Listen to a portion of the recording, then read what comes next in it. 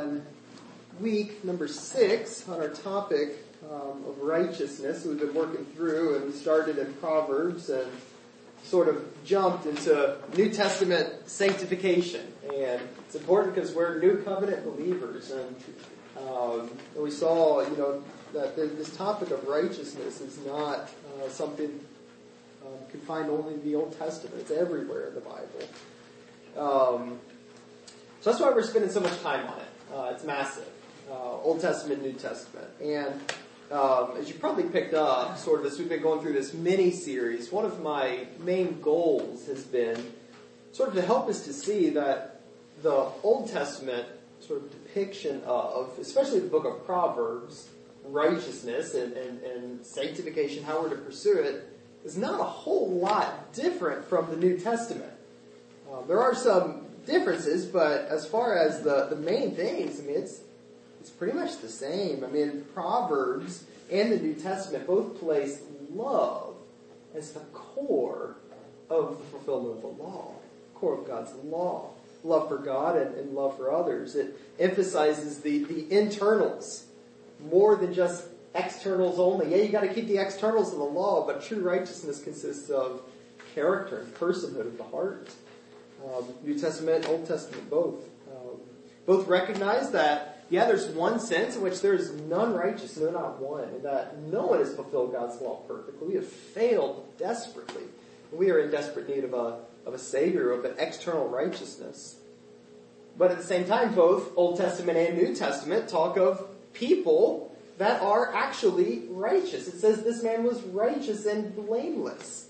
And we saw that, obviously, it's not saying this person has obtained sinless perfection somehow. It's not what it is. But it's a person who has recognized their sin, run to Christ's provision, and are now trying to bring their lives in line with God's law. Not in order to merit anything, but as an expression of faith and love to Him. That's who the righteous are.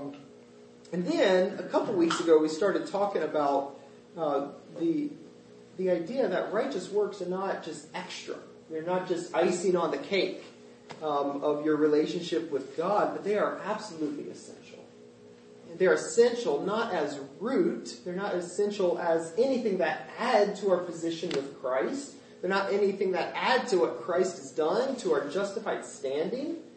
We are made right with God through faith alone in Christ alone. And yet they're essential. Righteous works are essential, not as root, but as fruit. That evidence and demonstrate what has really happened in our lives. It demonstrates the possession of the Spirit. It demonstrates that we have genuine faith. It demonstrates a love for God, the new birth, and a union with Christ. And this is just repeated over and over in every New Testament book. Your works are important. They don't add anything, but they're important. There will be a judgment according to works.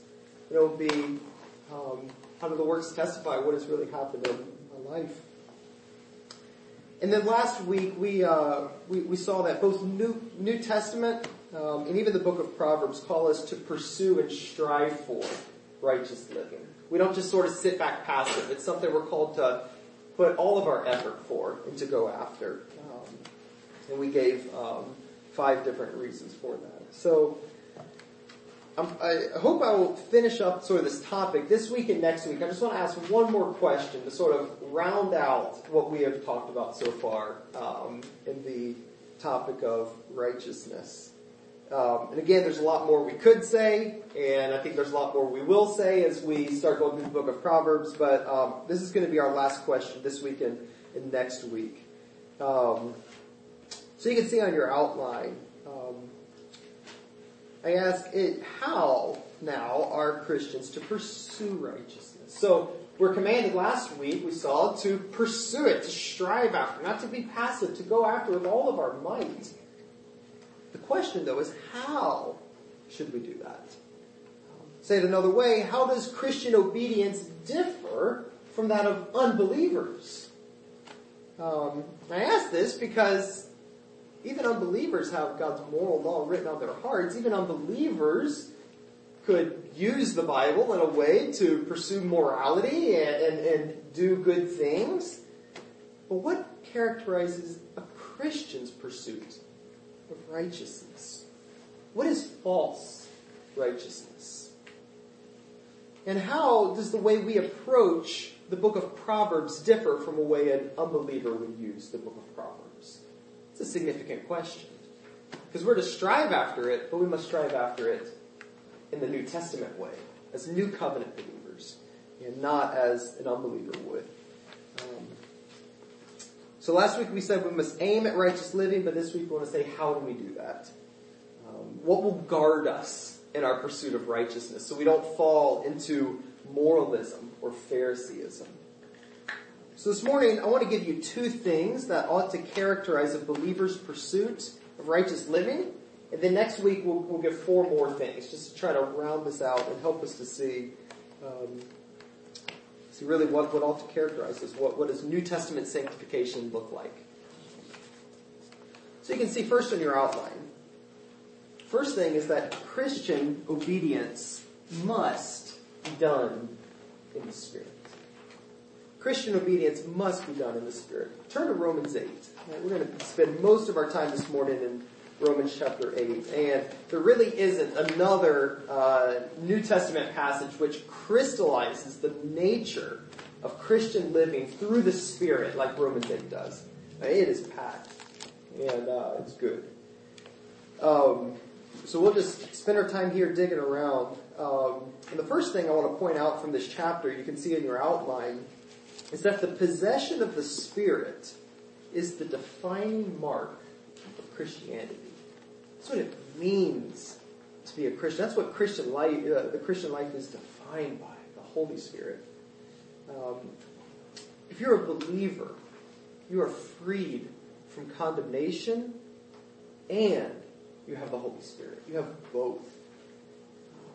And if you have the Spirit at work in life, it evidences that you have no condemnation, that you're free from that in Christ. So look at verse 1. There is therefore now no condemnation for who? For those in Christ. Well, how do you get in Christ? Over and over in the New Testament, by faith. By faith. By faith. You're in Christ. Then Paul says, for, verse 2, I don't think, verse 2, he's given the reason why there's no condemnation. He's given evidence. And we'll see that in verses 3 or 4. He'll explain it. It says there's no condemnation for those in Christ. Verse 2, for the law of the Spirit of life has set you free in Christ Jesus from the law of sin and death. So verse 1, you have justification in Christ Jesus. In verse 2, you have sanctification in Christ Jesus. I think he's saying in verse 1, there's no condemnation for those in Christ. In verse 2, he's saying, because look, here's some evidence. Look, the Spirit has set you free from sin. The Spirit is powerfully working in your life to free you from slavery to sin. And then we sort of get his logic in verses 3 and 4. Look what he says. He says, because God has done what the law, weakened by the flesh, could not do. By sending his own Son in the likeness of sinful flesh, and for sin, he condemned sin in the flesh. So there's that word condemnation again, just like verse 1. So why is there now no condemnation? Because God condemned sin. He condemned my sin in his Son. That's the reason. And then just like verse 2 goes into sanctification, verse 4 does the same. But look what he says. He says, in order that, this is the result. Because God condemned my sin in Christ, there's no condemnation in Christ. What is the result? The result is that in order that the righteous requirement of the law might be fulfilled in us. Who walk not according to the flesh, but according to the Spirit. That's what it means to be a Christian. You don't have condemnation because of Christ, and the result is that you have the Holy Spirit mightily working in your life to free you from enslavement to sin. And that testifies to the fact that there's no condemnation. And it liberates you to fulfill the law. So for those in connection with Christ, there's no condemnation and there's sanctification because of the Spirit. Now drop your eyes down to verses 9 and 10. These verses make it crystal clear that there's no such thing as a believer who does not have the Spirit. Nor is there such a thing as a person who has the Spirit who's not a genuine believer. Look at verse 9. You, however, are not in the flesh, characterized by that old man, that old sinful nature, but you're in the Spirit. You're under the sway of the Spirit, in control of the Spirit. If in fact the Spirit of God dwells in you. Anyone who does not have the Spirit of Christ does not belong to Him. But if Christ is in you, although the body is dead because of sin, the Spirit is life because of righteousness. In other words, if you don't have the Spirit of Christ, you're not His. That's what it means to be a believer. If you're a believer, you have the Holy Spirit in your life. To belong to Christ means that you have the presence of Christ in your life through His Spirit, working out the character of Christ in your life. It has massive implications. So that's where we're going to start. The possession of the Spirit is the defining mark of Christianity. It's what it means to be a believer. If you're a believer, you have the Spirit. And you know there's no condemnation. And the result of Christ's work is that you have the Spirit powerfully liberating you from sin. So that's where we're starting. And now, notice the second thing under this main point is that the Spirit, not only is He essential, He's the defining mark of Christianity, but the Spirit's work makes obedience possible. The Spirit's work makes obedience possible. Or to say it another way, there is no genuine obedience. There is no genuine obedience where the Spirit is not present. Look at verses 5 through 8. Paul is contrasting through this whole section the person according to the flesh and the person according to the Spirit. He says, for those who live, whose lives are defined by according to the flesh, that old Adam, that old nature, the anti-God nature, those who live according to the flesh set their minds on the things of the flesh. But those who live according to the Spirit set their minds on the things of the Spirit. For to set the mind on the flesh is death, but to set the mind on the Spirit is life and peace. Now look at this, verse 7. For the mind that is set on the flesh is hostile to God. For it does not submit to God's law. Indeed, it cannot. Those who are in the flesh sometimes please God. What does it say? They cannot please God. The flesh represents this old Adam nature which is in rebellion to God. If you've been with us on Saturday mornings, this is what Owen's talking about. It's just this old nature. It's just anti-God. It's who we are by default. It's what characterizes every person from birth. Anyone who's not a believer, who does not have the Spirit, that's who they are. They're only old Adam. That's what characterizes them. And Paul makes it very clear that those who live under the sway of the flesh, according to the flesh, with this mindset of the flesh, the values and the desires of the old sinful nature, they can only bring about sin and therefore death. The question is why? Well, look what he says. It's because the disposition of the flesh is what? What is it? It says the mind that's set on the flesh is what? Verse 7. It is hostile to God. Or it is enmity towards God. Saturday mornings we were talking about, in Owen's book, he says if it was enemies with God, enemies could be reconciled. You could reconcile enemies. You could draw up terms of peace. But not with enmity. Enmity is the hatred. Enmity is the thing that creates enemies. Enmity cannot be made peace with. It must be killed. Enmity, that is what our sinful nature is. It's enmity. It is hatred. It's repulsion towards God. It hates God. That's what Paul says our old Adam nature is like. That's why the person in the flesh can't obey God or please God. He hates God. Even though he would never say that. They cannot. And more than that, look what he says. Not only can they not submit to God's law, but look what he says. They cannot even please God. Paul's saying that unbelievers who do not belong to Christ and don't possess His Spirit are still characterized by that old Adam nature, which hates God and cannot submit to His law. In fact, they cannot even please Him one iota. Impossible, Paul says.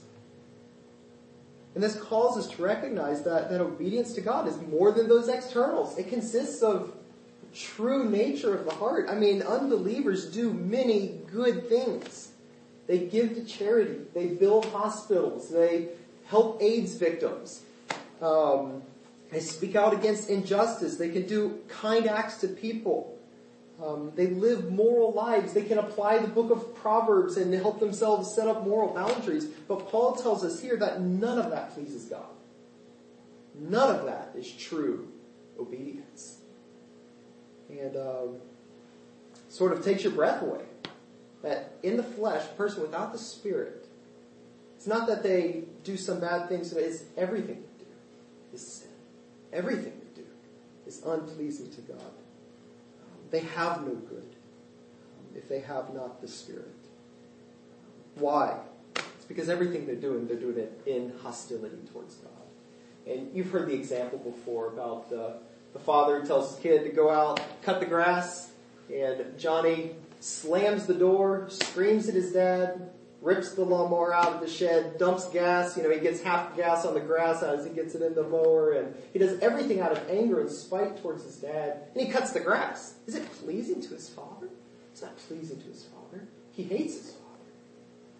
That's what unbelievers' obedience is like. They're not doing it out of a love for God. They're not doing it for His glory, nor are they doing it in faith and trust for Him. They're doing it out of a heart that hates Him. Even though they're not going to say they do, but the fact that they don't submit to His law, not just these cold externals, but of the law of doing all things for the glory of God, doing all things in the love of God, doing all things trusting God. They don't have that. It's not pleasing to God. So that's not the case for believers, though, because we're not characterized by the flesh. Oh, we have the flesh fighting against us, but it's not what defines us anymore. It's not what controls us. As believers, we possess the Spirit. What characterizes our lives is the work of the Spirit. Those who possess the Spirit possess a new mindset. So while the flesh is unable to please God, the Spirit delivers us from the power of sinful flesh. That's what verse 2 and verse 4 are telling us.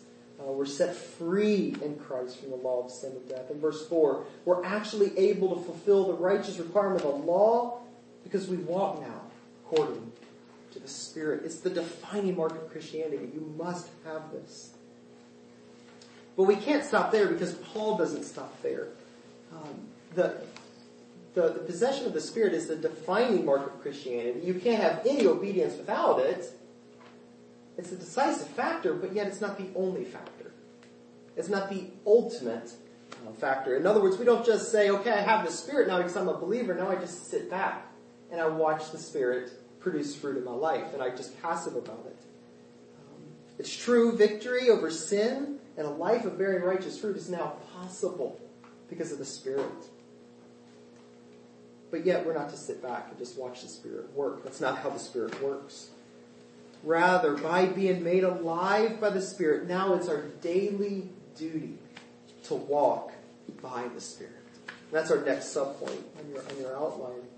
That those indwelt by the Spirit must actively live by the Spirit. Galatians 5:25, if we live by the Spirit, let us walk by the Spirit. John Owen put it this way. He said, the choicest believers who are assuredly freed from the condemning power of sin ought yet to make it their business all their days to mortify the indwelling power of sin. We have a war to fight. And before it was impossible, it's possible now. And the fact that we have the Spirit, it calls us to get to work. Because it's possible. There's no condemnation, and we have the Spirit. Drop your eyes down to verse 12 through 13. Paul tells us really what our life should look like. Okay, so we have the Spirit. We're set free. What does life look like for us now? Verse 12. So then, brothers, we are debtors, not to the flesh, to live according to the flesh. For if you live according to the flesh, you will die. But if by the Spirit you are putting to death the deeds of the body, you will live. That's it. That's what our life should look like. By the Spirit. We are living, putting to death the deeds of our rebellious nature by the Spirit.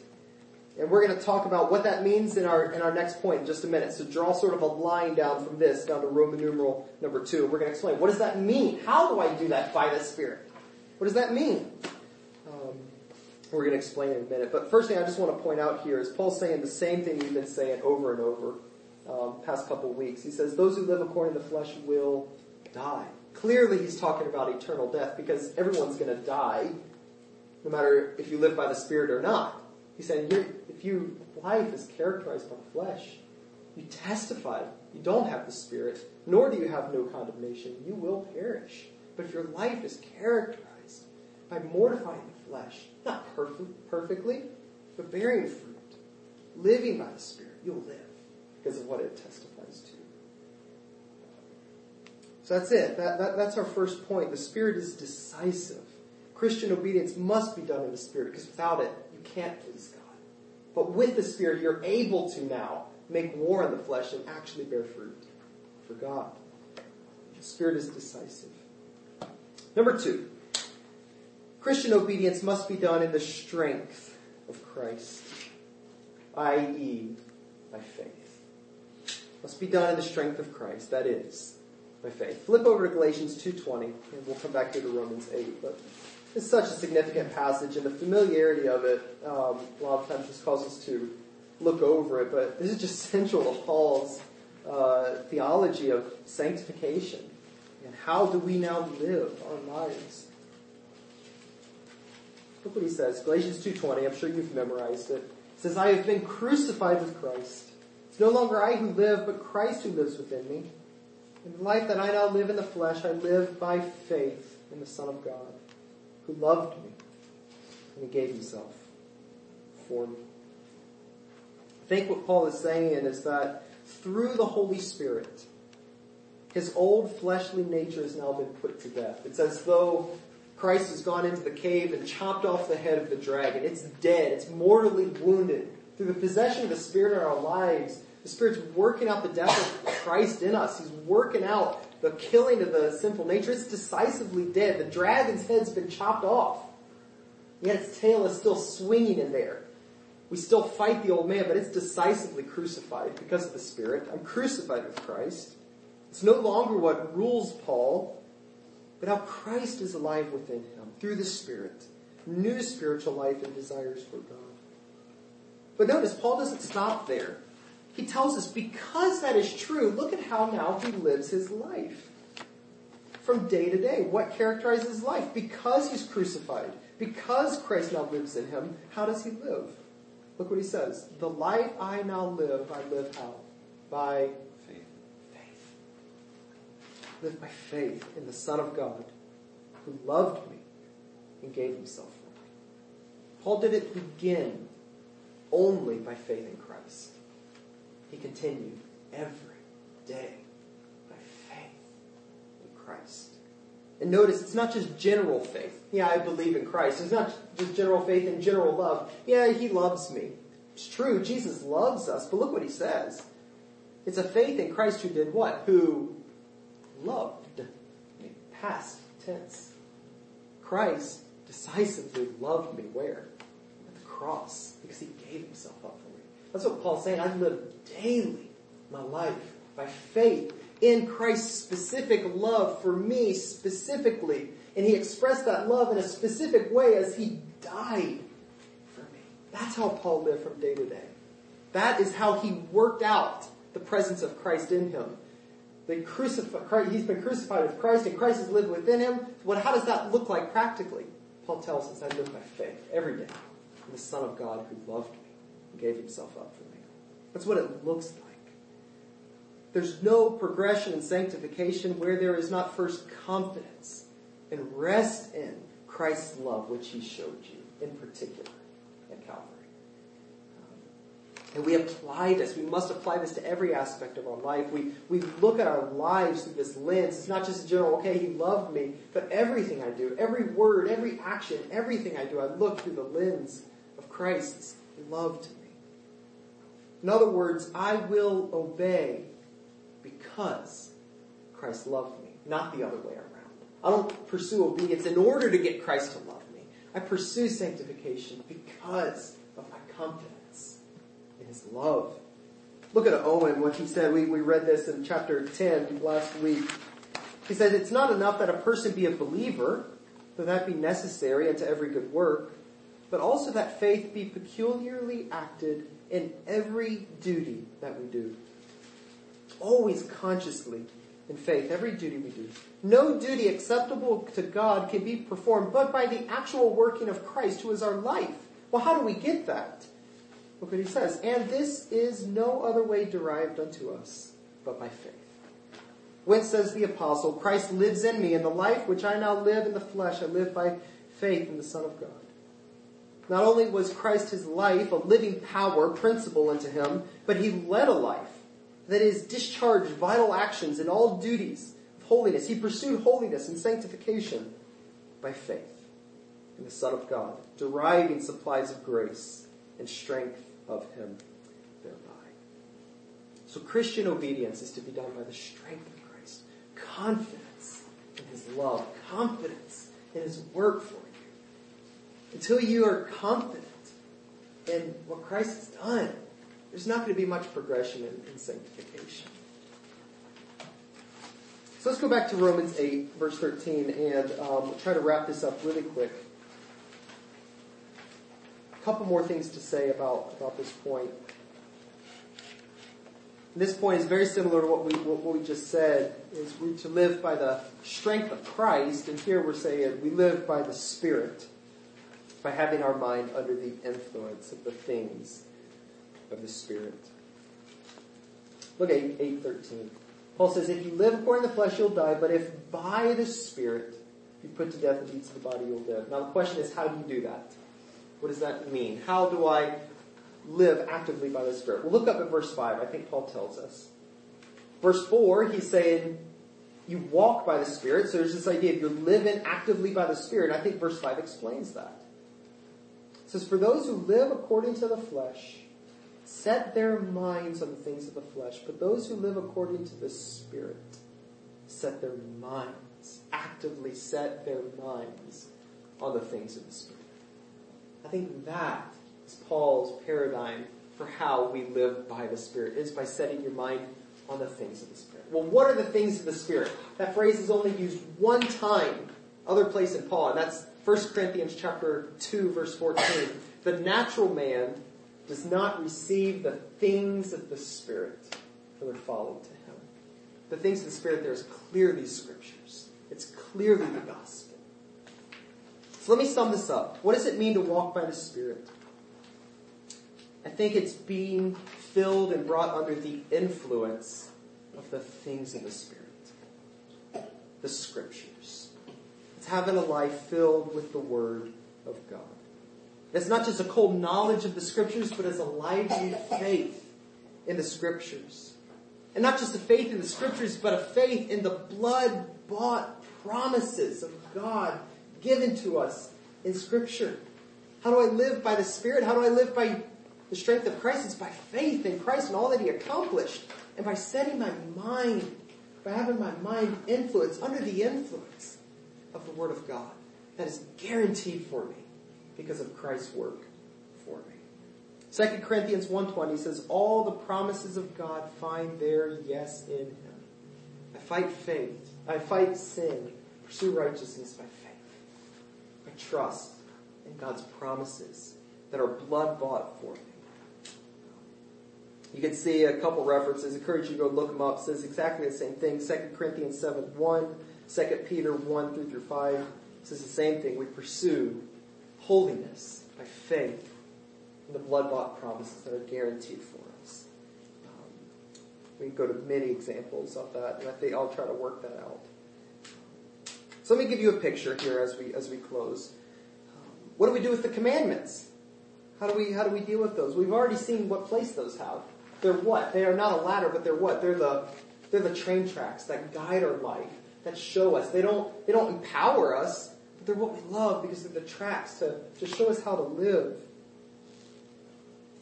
But it's not the steam in our engine. The commandments are not the steam. What's the steam? The Holy Spirit is the steam in our engines. We're propelled down the tracks of God's law by hearts that are filled with the steam of the Holy Spirit.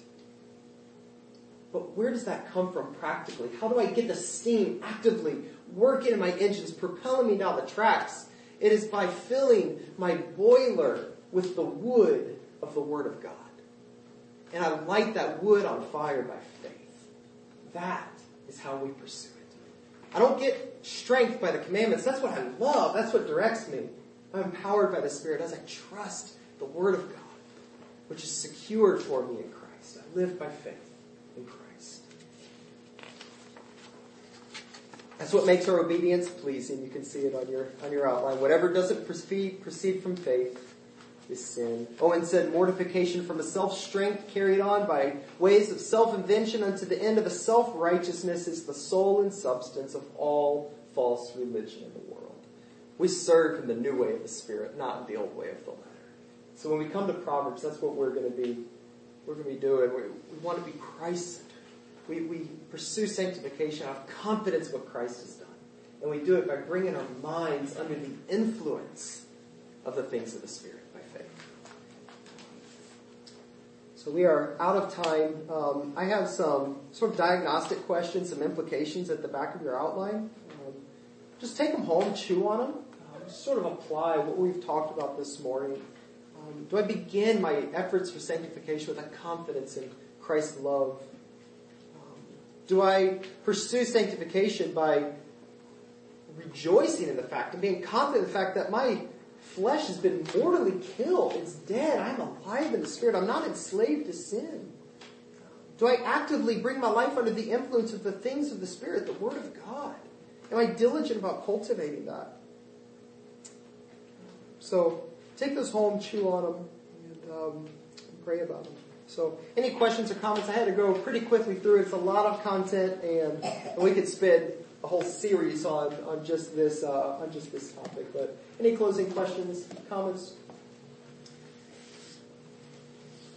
My main goal is to show us the Christian life is very different from an unbeliever. How we're going to approach the book of Proverbs is very different how an unbeliever would.